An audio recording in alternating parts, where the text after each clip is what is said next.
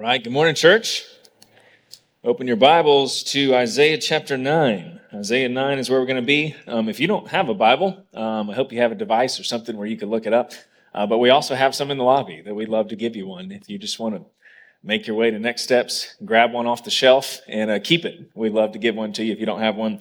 But we love to get our noses in this word. We believe it has the power to save us, sanctify us, conform us to the image of Christ, make us more like Jesus. Boy, do we love to treasure his word and see Jesus in it. So if you're a guest with us, as Reggie said, all we want from you this morning is for you to just enjoy your time being with our church family. And I'd love to get your info. We're not going to add you to a list or anything like that, but I'd love to reach out to you personally and just hear your story, hear what the Lord is doing in your life and how our church might be able to serve you in that way. So if you missed filling this out and putting it in the buckets, there's boxes on your way out. We'd love to just get one of these from you. And let me say a couple things. One, if you joined us for dinner last week, thank you. We had a blast. It was an awesome time. And in the middle of the chaos and just looking out at all of our church family, just setting up trees and decorations and everything else, it was really awesome just to think, man, this is what our prayer is for our church and how we want it to function corporately as a whole, is that just different people using their gifts to serve one another, to serve alongside one another. And it was just awesome to look around and see those that were very detail-oriented be detail-oriented, and those like me who are not, to move tables and chairs and talk to people, which I like to think that that's my gift and things like that. So it was just awesome just to see different people, children, adults, older folks, whoever it was. Everybody jumped in and just started using their gifts to serve. And I was like, man, that's what we want our church to do Monday through Saturday with one another, is use their gifts to serve one another and bless one another and care for one another. So it was just a small glimpse of, man, this is what we want. And this is what we're moving towards and what we're longing for by God's grace. So thank you for setting up all this stuff. Thank you for being an awesome church family. And it was fun to have dinner with you last week. A couple things. The year's wrapping up. If you're planning on joining us for Equip classes starting in January, you can sign up for those online. We have those for men, women, students, kids, and we have a foundations class. I think the first service is the service I always forget to mention that too. If you feel like you want to revisit the foundational elements of the Christian faith, the essential beliefs of the Christian faith, whether you're a new believer or whether you're a longtime believer and just want to revisit some of those, that class is going to be available too. So we'd love for you to do that. Make sure you're signing up for those. You can sign up your students. You can sign up yourself online at our website at the Carville page. And then thank you all for jumping in as we communicated kids' needs last week. We still have a couple needs, and it was awesome to see people jump in and help, and for our congregation to feel that burden of we all want to participate in the discipling of our children. And the more we get, the less frequent you have to do it. And it's awesome to see the rotation forming and people jumping in and say, hey, I can do once a month. I can do once every 6 weeks. I can do whatever your availability is. But those spots are filling up, and we wanted to say thank you. But we also have a couple more if you're interested in doing that. And then lastly, as we've talked about church membership a lot, we did a whole series on what it means to be a healthy church. What does it look like to be a member of a healthy church? What is membership? It's not a country club membership and all those kind of things. Some of you may have had the thought, like, I wonder if I'm a member at this church. I've attended for a long time. I look like one, I act like one, I quack like one, but I just don't know if I've ever officially signed the dotted line. Our first membership class is going to be January the 8th, and we'd love for you to come. If you're unsure, if you're like, if I've ever committed to being a part of this family and committed to these people, to love them and serve them and care for them and practice all of the one another's in Scripture, January 8th is our first class, and we would love to take care of that for you. So let us know, ask Marley or myself, hey, we're not sure where we land. We'd love to get you signed up for that first class. It's just a dinner up here. And as we think about our members of our body using their gifts, if you have the gift of hospitality, one of the things we would love to do is start hosting that dinner at different members of our body's house. It's one thing to have dinner in a lobby that's very big and open, for the 10 to 12 people that show up. But we'd love to have that in someone's home. So if you're like, hey, I'm very hospitable. I love using my gifts to make people feel welcome in our home and all those things. Reach out to us because we'd love to have those in the home. We can always use the lobby. It works fine. But there's something special about doing that in someone's home. So let us know about that. I think that's everything I needed to say. Let's read Isaiah chapter 9. We walked through a lot of the context last week, but we're going to look at it in more detail this week. And we're going to continue on our series. We're walking through the different names that are ascribed to this child and this son, this child that would be born, the son that would be given, that was prophesied 700 years before Jesus ever came on the scene. And last week we looked at the fact that Jesus is our wonderful counselor. And this week we are going to look at the fact that he is a mighty God. So if you'll stand, we're going to read Isaiah chapter 9, and we're going to read verses 1 through 7, and then we'll pray and jump in together. This is Isaiah 9, starting in verse 1. It says, "But there will be no gloom for her who is in anguish. In the former time he brought into contempt the land of Zebulun and the land of Naphtali, but in the latter time he has made glorious the way of the sea, the land beyond the Jordan, Galilee of the nations. The people who walked in darkness have seen a great light. Those who dwelt in the land of deep darkness, on them light has shone. You have multiplied the nation. You have increased its joy. They rejoice before you as with joy at the harvest, as they are glad when they divide the spoil. For the yoke of his burden and the staff for his shoulder, the rod of his oppressor, you have broken as on the day of Midian. For every boot of the trampling warrior in battle, tumult, and every garment rolled in blood will be burned as fuel for the fire. For to us a child is born, and to us a son is given, and the government shall be upon his shoulder, and his name shall be called Wonderful Counselor, Mighty God, Everlasting Father, Prince of Peace. Of the increase of his government and of peace there will be no end, and on the throne of David and over his kingdom to establish it and uphold it with justice and with righteousness from this time forth and forevermore. The zeal of the Lord of hosts will do this." Praise be to God. Let's pray together and dive into this text. Lord, we love you. Father, we invite you here. God, your Spirit wrote this book. Your Spirit is inside of us. So God, we ask the winds to blow. We ask the Spirit to move, to illumine the truth to us, Father, for us to see your Son in this text as he is all over it.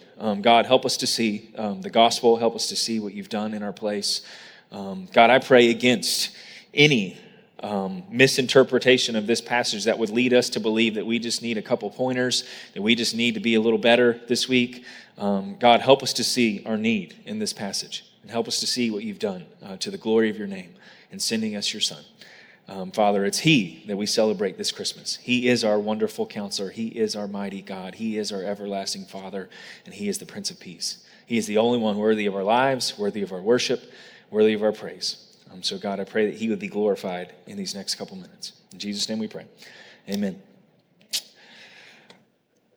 When I was in I can't remember if it was the 5th or 6th grade, it was Christmas season. I was really excited. And like most of your 5th or 6th graders, I was, looking forward to some basketball gear. I was looking forward to some video games, maybe get lucky and get a whole new video game console and all the things. And I will never forget the morning that Christmas changed for me forever. It was, coming out of that season where you get toys and you get all those kind of things. And I remember Christmas morning opening this box. It's looking like it could be a couple of video games or some things like that. And I open it up, and it is this package, this variety package of Old Spice deodorant and body wash and, all the things, shampoo. I had hair at the time, like all of those things. It was just this gift, and I was so perplexed and so confused. And I remember my dad loving me enough to look at me and said, "Son, it's time. You stink. You're starting to stink. This is the beginning of your hygiene journey. We got you started." And I just remember wrestling with those thoughts of Christmas will never be the same. Or the socks and the underwear coming next and all of those kind of things. And what's so funny about that is oftentimes gifts can reveal something about the recipient and even the giver. They can communicate messages, can't they? They sure can. Anybody ever felt that way before? Some of you might have been given a parenting book and you're like, I don't know how to feel about this. And like, there's another couple, and their kids are all in a row and they're all looking nice. And they're like, yeah, we figured you could use that. And you're like, oh, okay. Right? And you get this gift and you're almost like, is this revealing something about me? It would be like somebody giving me the book, Auto Repair for Dummies. And I'm like, okay, message received. Like the fact that you gave me this communicates something that you believe about me, something that I need. It would be like someone giving me a gym membership or someone giving me, one of those devotionals that also has a diet plan and then like a place for your goals for the next 5 years and a place for a to-do list. It's essentially a book that says like, hey, you need to get your life together, one of those things. And it's like, oh, thank you for the gift. And you've revealed something in me. You've revealed anger and bitterness and, pride and this need to get my life together. Or if somebody ever gave you makeup and you're like, yeah, that's not really the brand I use. And they're like, we know. And they just hand it to you anyways kind of thing. And you're just like, oh, okay, right? Message received. It would be like someone giving me hair clippers in high school. I just, probably needed that message. I'll never forget my freshman year of college. I had staying at a friend's house at the lake and went for a jog and got back and was like hunched over on my knees. And I look up and he's standing there with clippers and he just says, hey, it's time. And I was like, okay, I guess it is. And never been the same afterwards. But I tell you that story because as we look at these names, we can learn a lot about God. And I love Isaiah. Obviously, this was written by the Holy Spirit. Isaiah was carried by the Holy Spirit as he wrote these things. And think about it. Like if you had to describe Jesus, look at what he picks. He talks about that he is a wonderful counselor, that he is full of wisdom. He talks about that he is full of power and that he's a mighty God. He talks about the Father heart, that he is our everlasting Father. He talks about the Prince of Peace. Like if you had to describe God, you would infinite wisdom, power, love and compassion from the Father and peace. That's a good place to start. But as we study these names, we can also, just like in receiving a gift, we can learn some things about ourselves, can't we?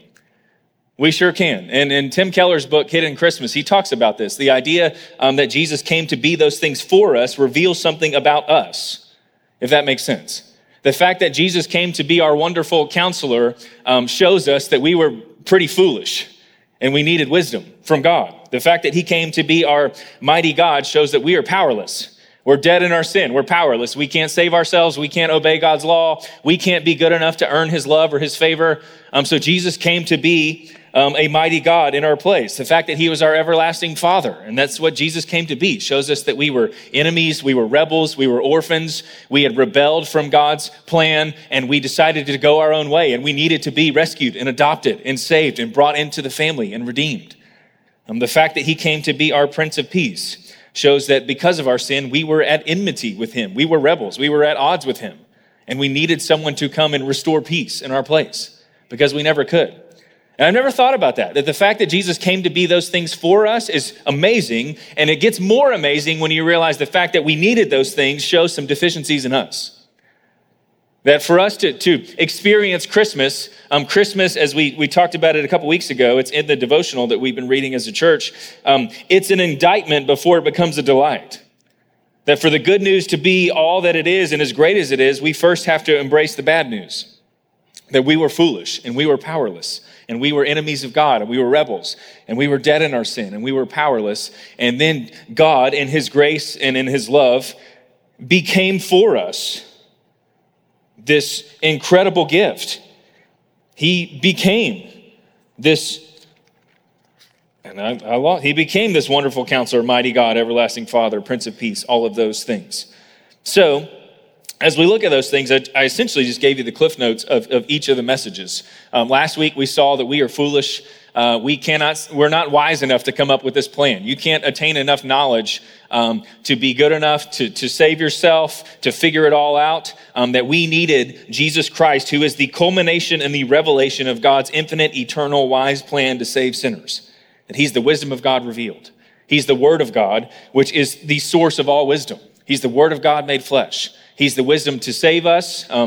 Paul says in 1 Timothy that these scriptures make us wise for salvation. He's the wisdom that saves us, and he's the wisdom that will sanctify us. That he gives us all that we need in this word to be wise, to live a life of godliness and pleasing and holiness to the Lord. So we saw that last week, and this week we're going to look at the fact that we are powerless. So if you want the Cliff Notes, that's where we're going today. And we talked about it a little bit last week in the context, but we mainly looked at chapter 8. And what I want to do is give you a little more of the context each week so we can see just how good this passage is. But as a refresher, if you remember, Isaiah is writing 700 years before Jesus, and this was right after the kingdom of Israel had split.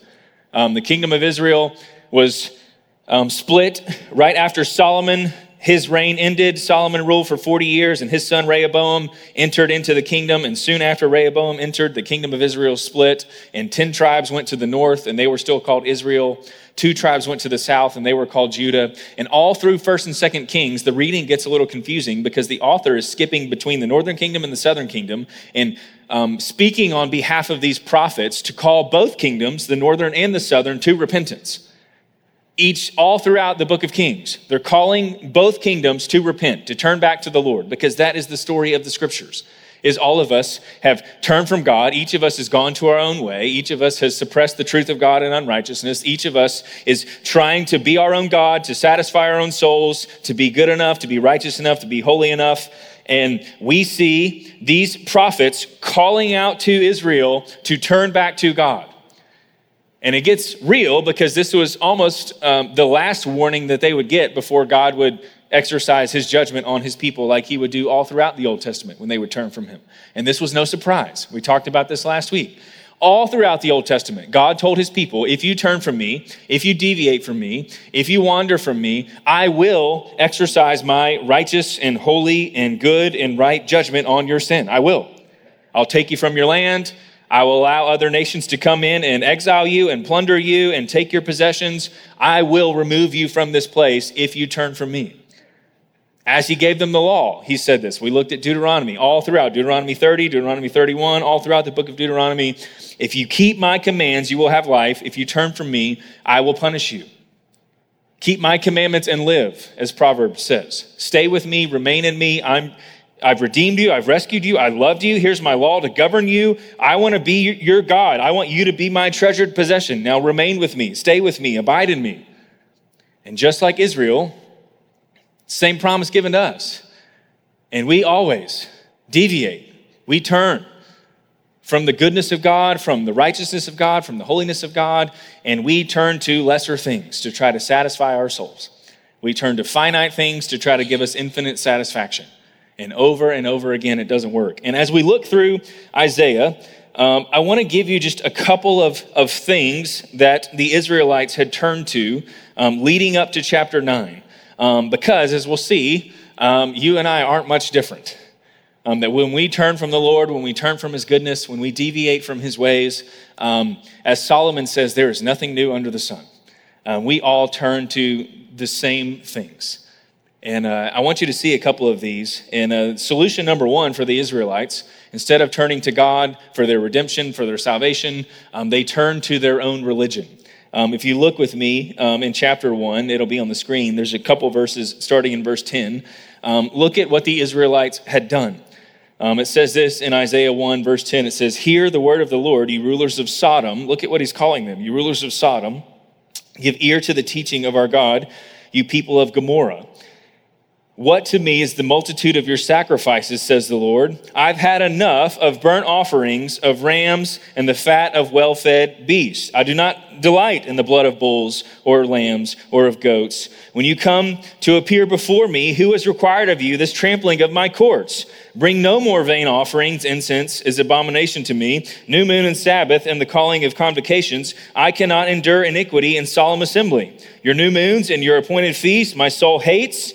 They've become a burden to me. I am weary of bearing them. When you spread out your hands, I will hide my eyes from you. Even though you make many prayers, I will not listen. Your hands are full of blood."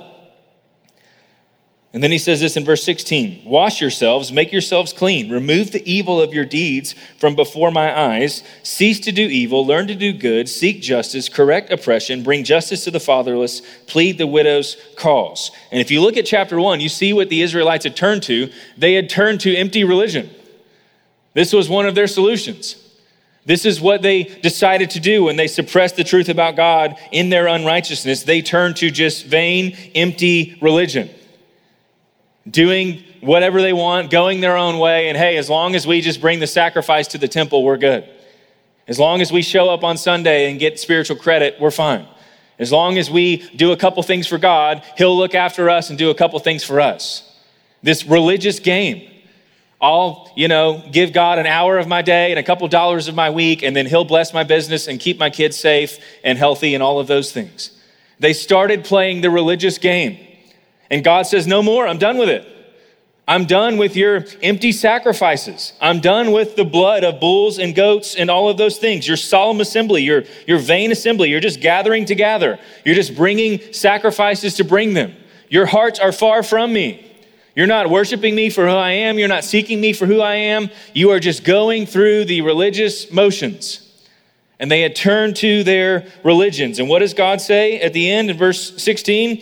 He says, no, you need to be washed. You need to be made clean. You need someone to remove the evil from you. This is what I came to do. This is what I'm after. To fix internally what's wrong with you, but then horizontally what's wrong with the world. I came to deal with the brokenness of this world. I didn't come to give you a religious system. I didn't come to give you a couple pointers where you could act a little better this week. And they had turned to their religion, and here's the thing, so do we. So many people have this very transactional relationship with God. And as soon as something bad happens to us, we respond with, there's no way God would allow that to happen to me. Look at all that I've done for him.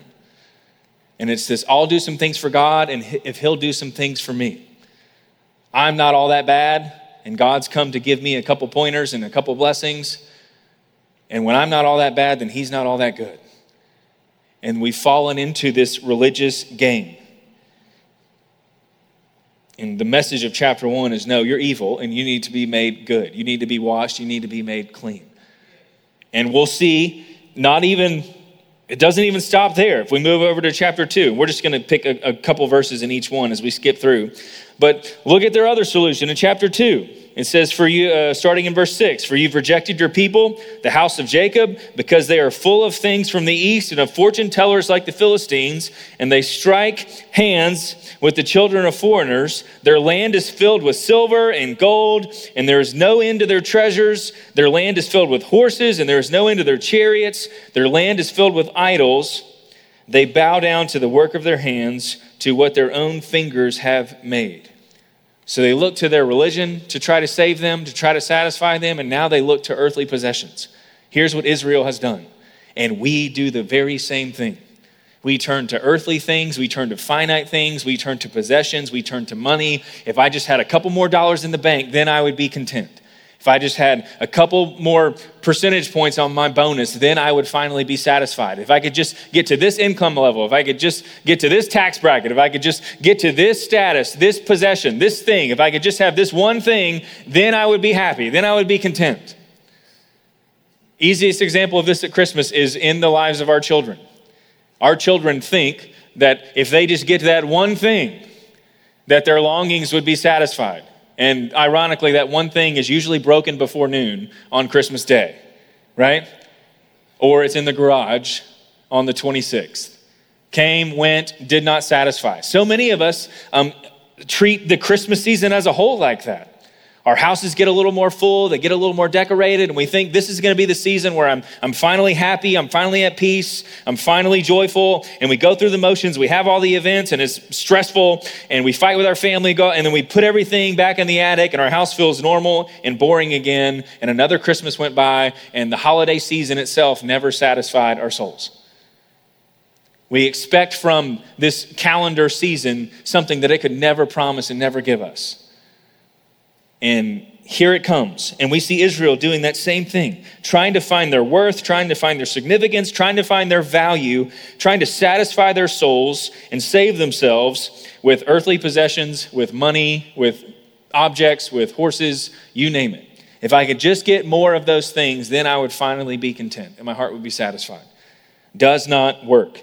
We do the same thing. If you look at chapter 3, in that day, starting in verse 18, The Lord will take away the finery of the anklets, of the headbands, of the crescents, of the pendants, of the bracelets, of the scarves, of the headdresses, the armlets, the sashes, the perfume boxes, the amulets, the signet rings and nose rings, the festal robes, the mantles, the cloaks, the handbags, the mirrors, the linen garments, the turbans, the veils. Instead of perfume, there will be rottenness, and instead of a belt, a rope, instead of a well-set hair, baldness, and instead of a rich robe, a skirt of sackcloth, and branding instead of beauty. Your men shall fall by the sword, and your mighty men in battle, and her gates shall lament and mourn. Empty she shall sit on the ground. I think you're starting to get the point. Israel turns to religion, they turn to possessions, now they turn to their physical appearance to try to find worth, to try to satisfy their souls. They turn to all of these different things that the world would say is valuable and will make you finally feel like you're worth it, like you're significant, like you're important, like you're valuable. And you're starting to see a trend here.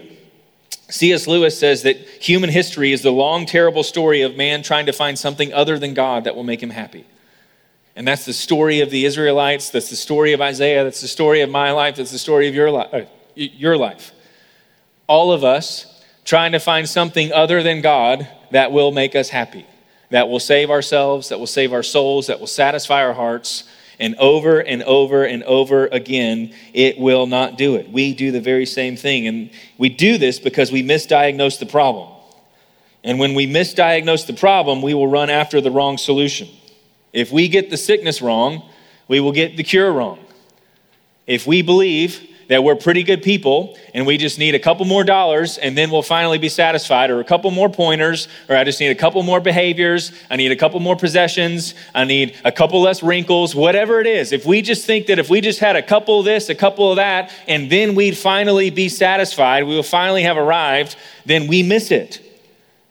And that's the human condition, is we have misdiagnosed the problem.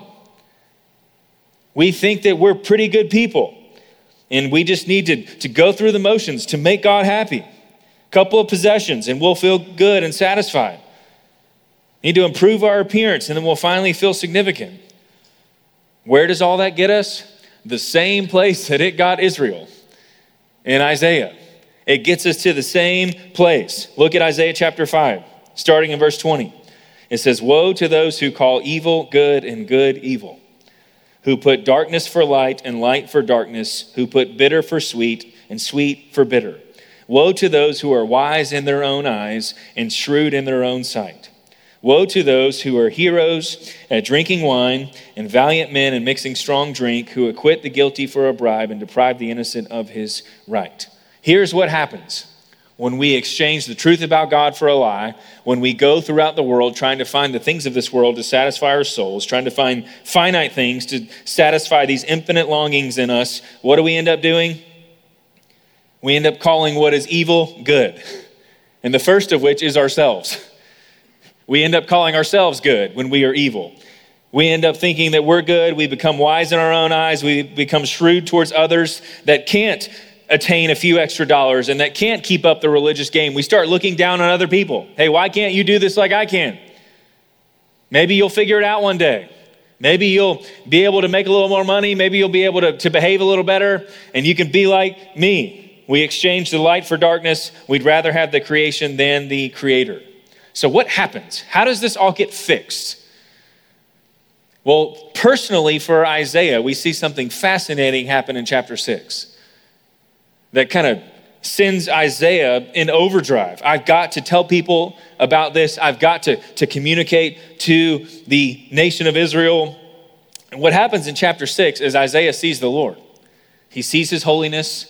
And it's ironic that when we finally see God for who he is, we start to see ourselves for who we actually are. When we see the holiness of God, the righteousness of God, the beauty of God, the majesty of God, it puts ourselves in the right place. We get perspective on who we actually are.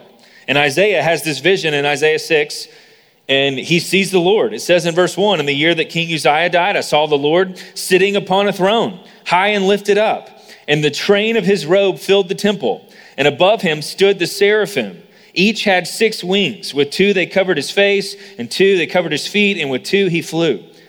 And one called to another and said, 'Holy, holy, holy is the Lord of hosts. The whole earth is full of his glory.' And the foundations of the threshold shook at the voice of him who called, and the house was filled with smoke. And I said," so Isaiah sees God for who he is, and look at his response. "Woe to me, for I am lost. I have a man of unclean lips, and I dwell in the midst of a people of unclean lips, for my eyes have seen the King, the Lord of hosts." And then verse 6, then one of the seraphim flew to him, having in his hand a burning coal that he had taken with tongs from the altar. And he touched my mouth and said, "Behold, this has touched your lips. Your guilt is taken away, and your sin is atoned for." And you see Isaiah in chapter 6. He sees the holiness of God. He sees the sinfulness of himself, which always happens when we rightly see God for who he is. His holiness, his righteousness, his majesty, his beauty, that he is so far set apart from us. He is perfect in all of his ways. We see just how sinful we are.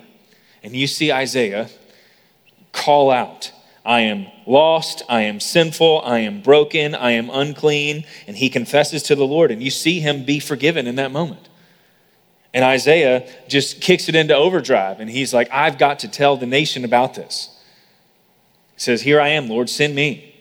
Send me to this nation. I have to tell them about your works. I have to tell them about your ways. I have to tell them about your holiness." And Isaiah meets the Lord, and he's longing for his nation to see God for who he is, so that they might see themselves for who they actually are and turn and repent. But what happens? The people don't. Chapter 8, as we looked at in detail last week, gets darker and darker and darker, and Isaiah gets darkest at the end of chapter 8. The people still don't turn back to the Lord. They still don't repent of their sin. And God promises in chapter 8 that because of their disobedience, because of their sin, God is holy and just and never let sin go unpunished. And he promises that the nation of Israel, specifically the northern kingdom, will be invaded by the nation of Assyria. And that invasion will affect the southern kingdom. And the southern kingdom gets a little more time to repent, and they still don't. And years later, Babylon would come in and invade the southern kingdom, and they would be taken out. The northern kingdom, by the Assyrians, would never make their way back to Israel.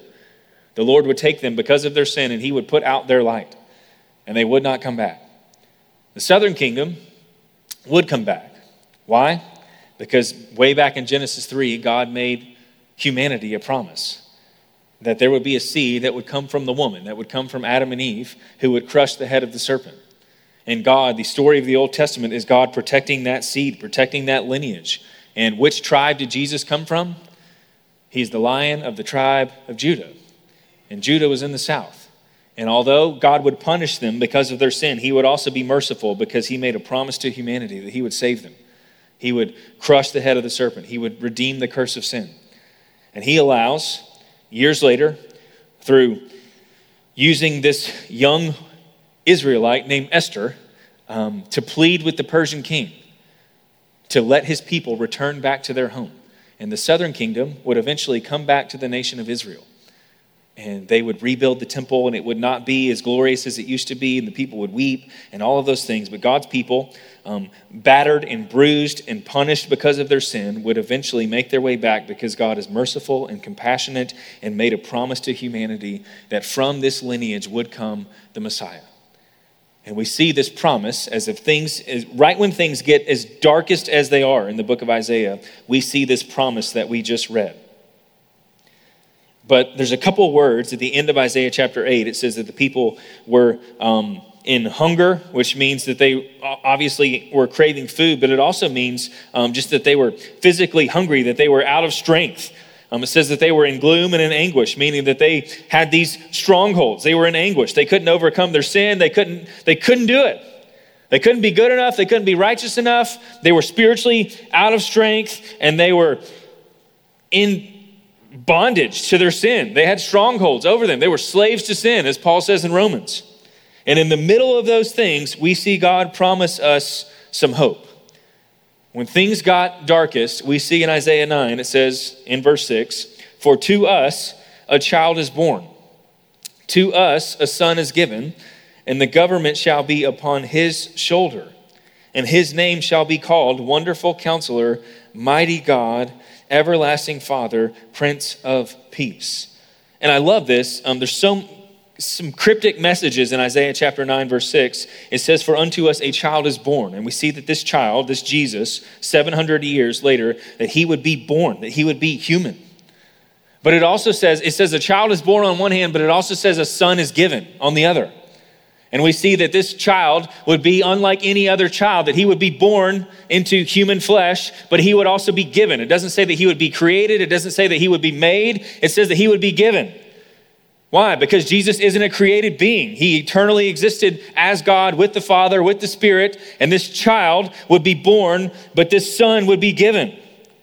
And we see both of those worlds collide in Luke chapter 2, where the Holy Spirit would conceive this baby in this virgin named Mary, and she would have a son, and it would be the Son of God. We see that this child would be born, that he would be fully human, and we see that this son would be given at the same time, that Jesus would be fully divine. And that's what we believe, according to the scriptures, that Jesus is fully man, but he is also fully God. Not born like us, born from man and woman, that he would be conceived by the Spirit and born of a virgin. And we'll talk about it in a little bit, but the virgin birth is very significant to Christian belief. You want to talk about one of the essential beliefs of Christianity that we'll talk about in Foundations? One of those is the virgin birth, that Jesus would not be born like us. So you see that he's fully man and he's fully God. Why? Because the testimony of Scripture is that man is separated from God because of our sin. Isaiah 59:2, your sins have separated you from your God. Your iniquities have separated you from God. Your sins have hidden his face from you so that he will not hear. That the overwhelming testimony of Scripture is God does not dwell with sin. He can't. He is holy, he is right, he is perfect, he is majestic, and our sin has separated us from God. So what does God do? He sends someone who is fully man, but also fully God, who would be the perfect sacrifice to remove the separation between God and man. You see Jesus show up on the scene. And the overwhelming testimony of Scripture is that you and I cannot save ourselves. Man is powerless to save themselves. We are powerless to obey God's law. We are powerless to sanctify ourselves. We cannot be good enough, holy enough, righteous enough because of our sinful condition. We sin by nature and we sin daily by choice. And you and I, if we're honest with ourselves, we know that we can never be good enough. We just can't. And it's the story of the Scriptures. One of my favorite, and I find it funny, I hope you do too, is in Deuteronomy chapter 5. There's this moment where Moses recounts the law. He gives the 10 Commandments to the nation of Israel, and he gives them the law, and he starts speaking, and the people finally stop him, and they're like, we can't hear this anymore. Like, if we keep hearing the words of God, we will die. So stop what you're saying and go and tell God that we're going to obey him. And look, I want to read it to you. This is Deuteronomy 5, starting in verse 27. This is the people talking back to Moses. They say, "Go near and hear all that the Lord our God will say, and speak to us all that the Lord our God will speak to you, and we will hear it." And here's what they say, and we'll do it. Hey, stop talking. Just go tell God that we've heard what he said, and we're going to do it.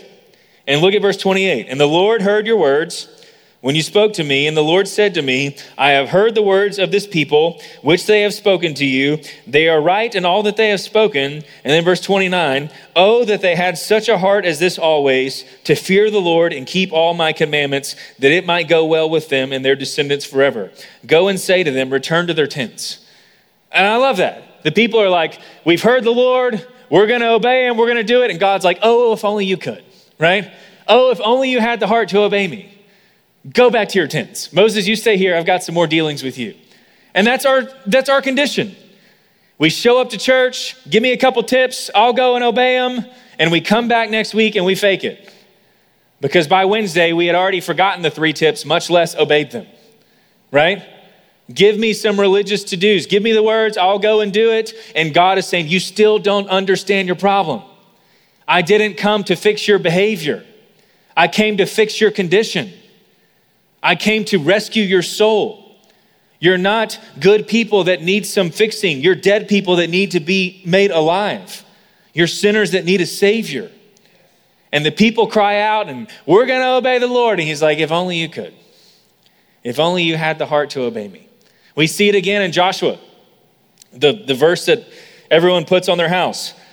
Joshua leads the people all throughout the promised land. He's their leader, he's their warrior, he's their victor. And we see Joshua, not perfectly, but the people are obedient to the Lord. Like I said, they had some missteps along the way, and they definitely didn't obey at the end when they were told to wipe out all the inhabitants of the land and not intermarry with them and not worship their gods. And they end up doing all three of those things. But by and large, by God's grace, the people of Israel make it into the promised land, and you see they divide up the land. The second half of the book of Joshua 12 through 22-ish, is pretty boring reading because it's just dividing up of the land of Israel. It's, hey, this tribe, you get this land, and here's kind of your portion, and here's where, the perimeter of your land, and here's what you're going to do with it. And now this tribe number 2, you're going to get this land, and this is what you're going to do with it, and here's the boundaries, here's the borders. And it's 10 chapters of that. And then Joshua gives his final speech after they've conquered the land. All right, we're going to send all 12 tribes out to their places. And he reminds them of what God has done, how he's rescued them, how he's redeemed them, how he saved them. And then he says this in verse 27, "Go and hear all that the Lord our God will say, and speak to us all that the Lord our God will speak to you, and hear and do it." And then he says this, "And the Lord heard your words when you spoke to me, and the Lord said to me, I've heard the words of the people in which they've spoken to you. They are right in all that they were spoken." Oh, I copied Deuteronomy. Let me flip to Joshua real quick. I have it wrong in my notes. Joshua chapter 24, verse 15. It says this. He says, "Choose this day whom you will serve, whether the gods your father served in the region beyond the river or the gods of the Amorites in whose land you dwell. But as for me and my house, we will serve the Lord." And the people answer, "Far be it from us that we should forsake the Lord and serve other gods." People say, "No way, we're not going to forsake the Lord. For it is the Lord our God who brought us and our fathers up from the land of Egypt, out of the house of slavery, and who did those great signs in our sight and served and preserved us in all the way that we went and among all the peoples through whom we passed. And the Lord drove out before us all the peoples, the Amorites who lived in the land. Therefore we will also serve the Lord, for he is our God." Verse 19. "But Joshua said to the people, you are not able to serve the Lord, for he is a holy God. He is a jealous God. He will not forgive your transgressions or your sins.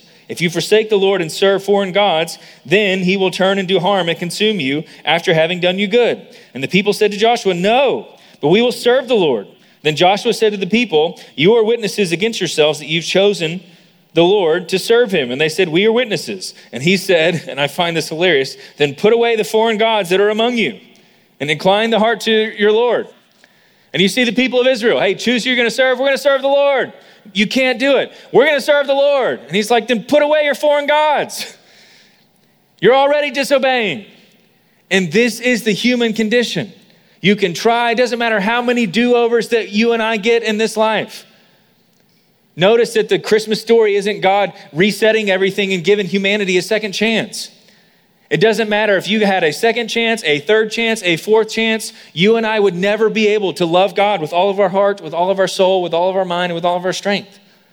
We would never be able to completely and rightly serve him. Left to ourselves, we are powerless to save ourselves, to obey God's law, powerless to overcome temptation, powerless to satisfy our own hearts. Just like the Israelites.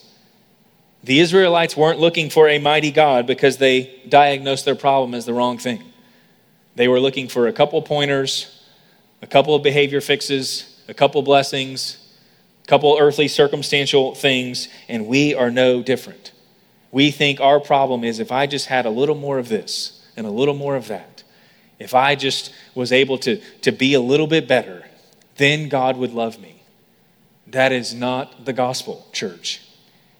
We have a much greater problem.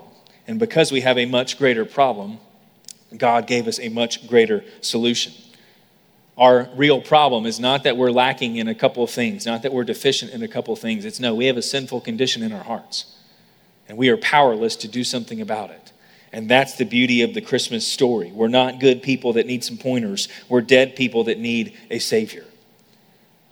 And Christmas is about the manger and the shepherds and the wise men and all of those things.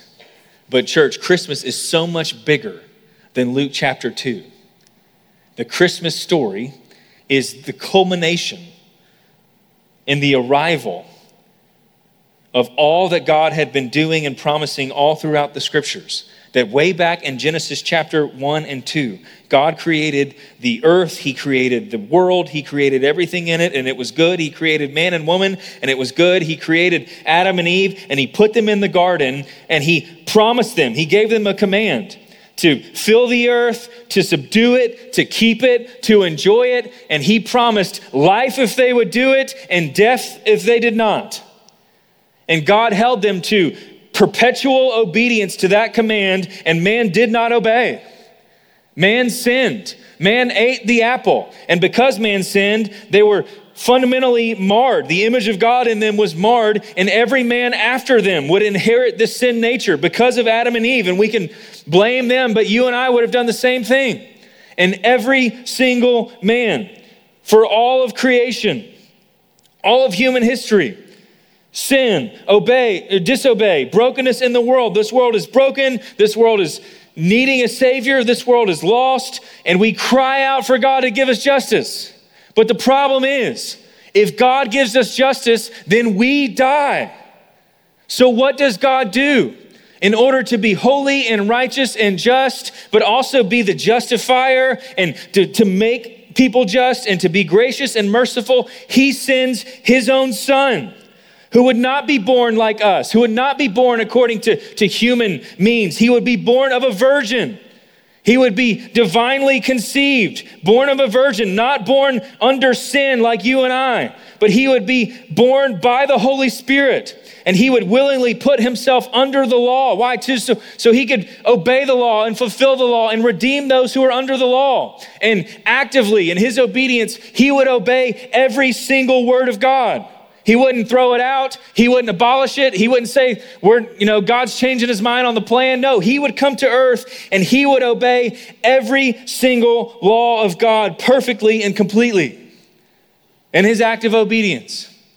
And then in his passive obedience, he wouldn't just stop there. He would obey his Father and go to the cross for those who could not obey the law, those who could not save themselves. He would be completely obedient to the Father, obedient to death, even death on a cross, the just for the unjust, the innocent for the guilty. He would be born of divine means, being fully God, but he would also be born as a child, being fully man, so that he can empathize with our hearts, being fully man, but he could also satisfy our hearts, being fully divine. That he could give us the longings of our hearts, of significance, the security we long for, the satisfaction and the joy that we long for, that he could give us those things. That's why we love the Christmas story, so that anyone who might receive him by faith and call on the name of the Lord, they might be saved and be justified. They might be made righteous, that he would become sin. He who knew no sin would become sin, so that we might become sinners, might become the righteousness of God, that we might be made holy. That's the beauty of the Christmas story, is the Messiah has come. Those who were powerless have received the power of God, that we might be saved. Power for salvation, power for sanctification, power to overcome sin, power to obey God's law. You and I had none of those things, and Jesus Christ came to give us all of those things. That's the beauty of the Christmas story. 1 Corinthians talks about how death has been swallowed up in victory. It says, "O death, where's your victory? O death, where's your sting?" And what does it say? It says, the sting of death is sin, and the power of sin is the law. That you and I, we deserve death. We were headed to death. Why? Because of our sin, we could never obey God's law. We just can't. So what did Jesus do?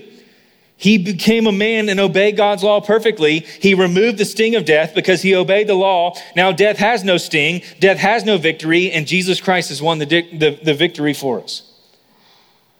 Now you and I will never have to taste death if by faith we're united to Christ. I want to read this to you and then give us a couple application, and then we'll wrap up. This is 1 Corinthians chapter 1. Paul talks about the wonderful counselor and mighty God in this passage. And he says this, verse 18, he says, "The word of the cross is folly to those who are perishing. But to us who are being saved, it is the power of God." Those who are powerless receive power. And what's the power? It's the gospel. It's the word of the cross. Romans 1:16.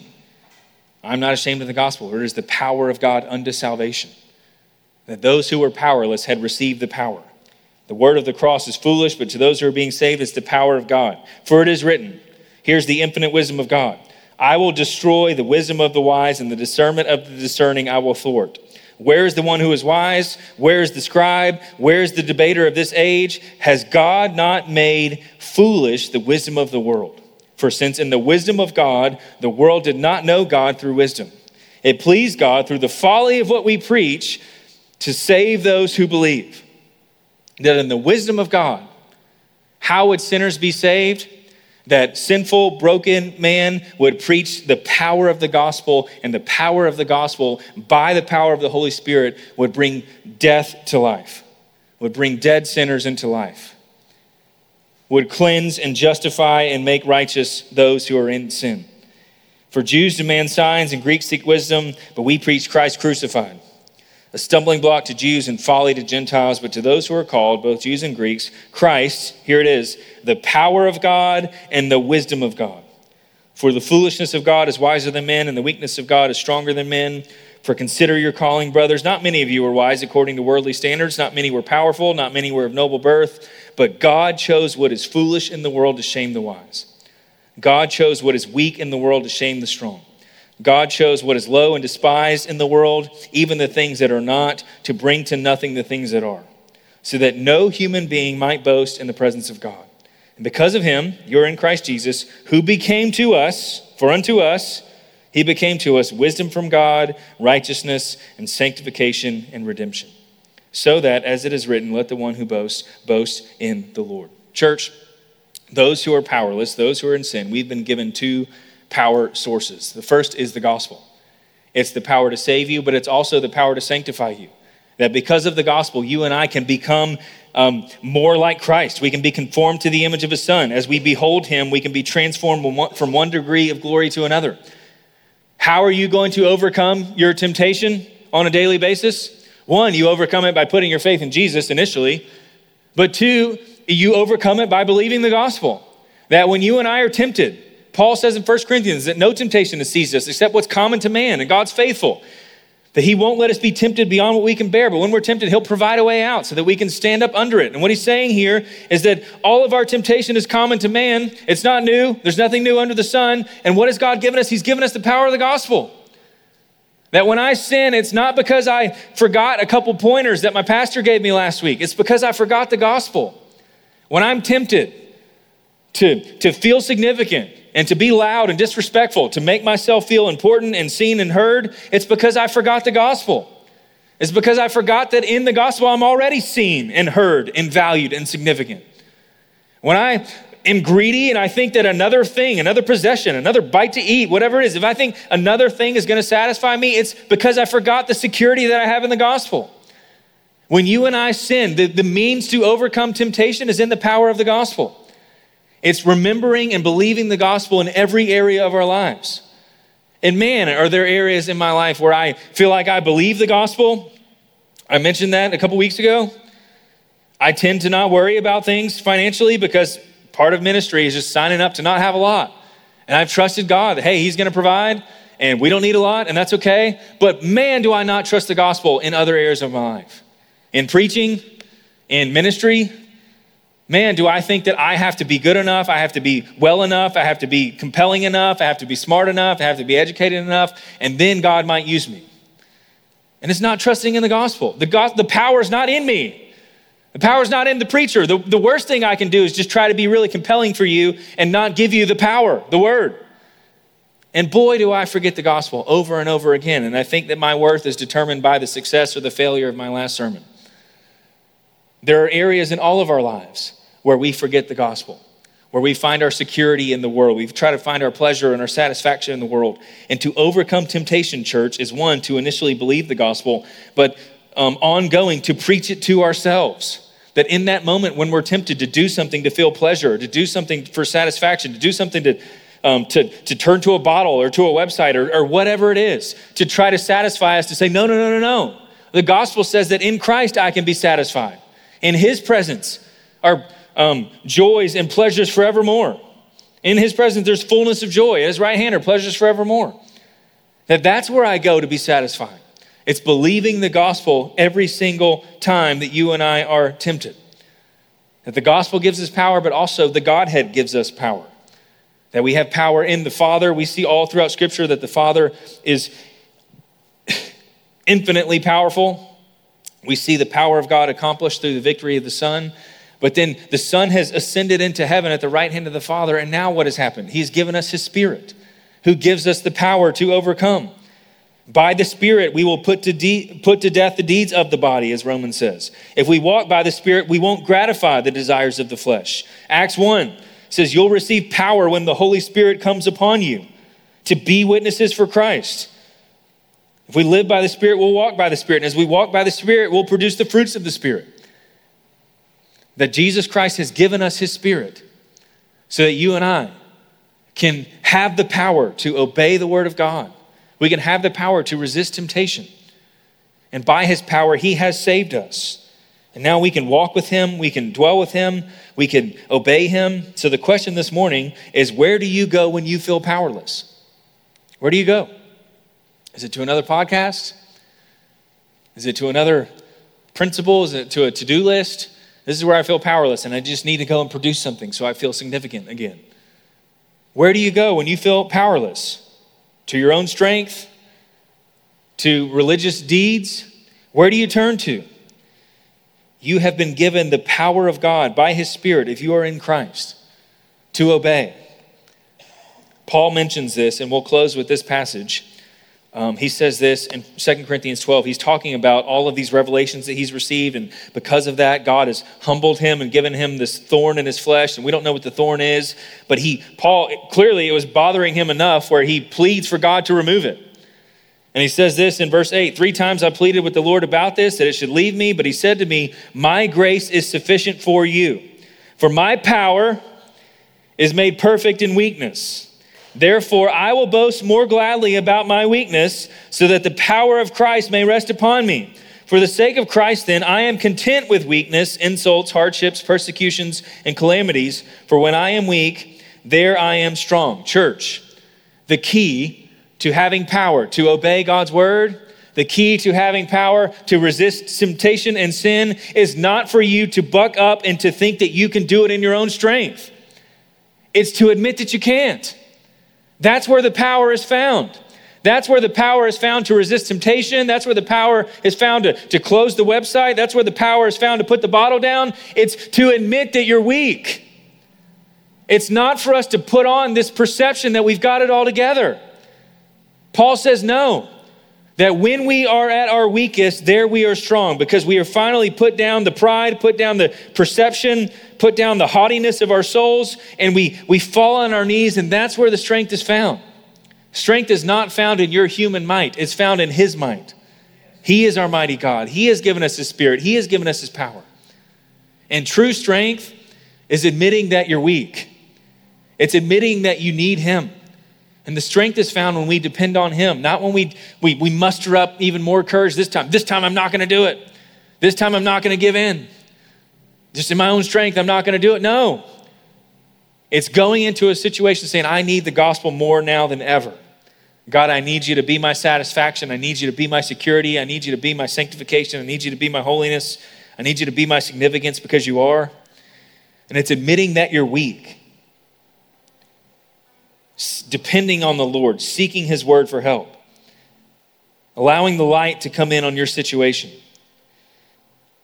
So where do you turn when you're weak? Where do you turn when you need power? Where do you need the power of God in your life right now? Is it a particular sin? Is it a particular relationship? Maybe today is the day to stop saying that I'm just going to do it better next time. And saying, you know what? I need the power of God in my marriage. We need to stop acting like we can do this on our own. We need to stop acting like we've got it all together. We need to stop acting like that we're just going to be smart enough to raise teenagers. Maybe today's the day that you get on your knees and say, God, I am powerless. And the farther you fall on your knees, the harder you lean on Christ, the more power you'll have by his Spirit to depend on his word, to walk with him. When you are weak, then you are strong.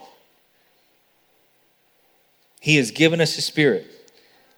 He has saved us by his Spirit. It's a Spirit that's caused us to be born again. And he's put his Spirit in us to give us the power to obey him, to walk with him, to know him, to love him, to enjoy him, to love one another, to resist temptation.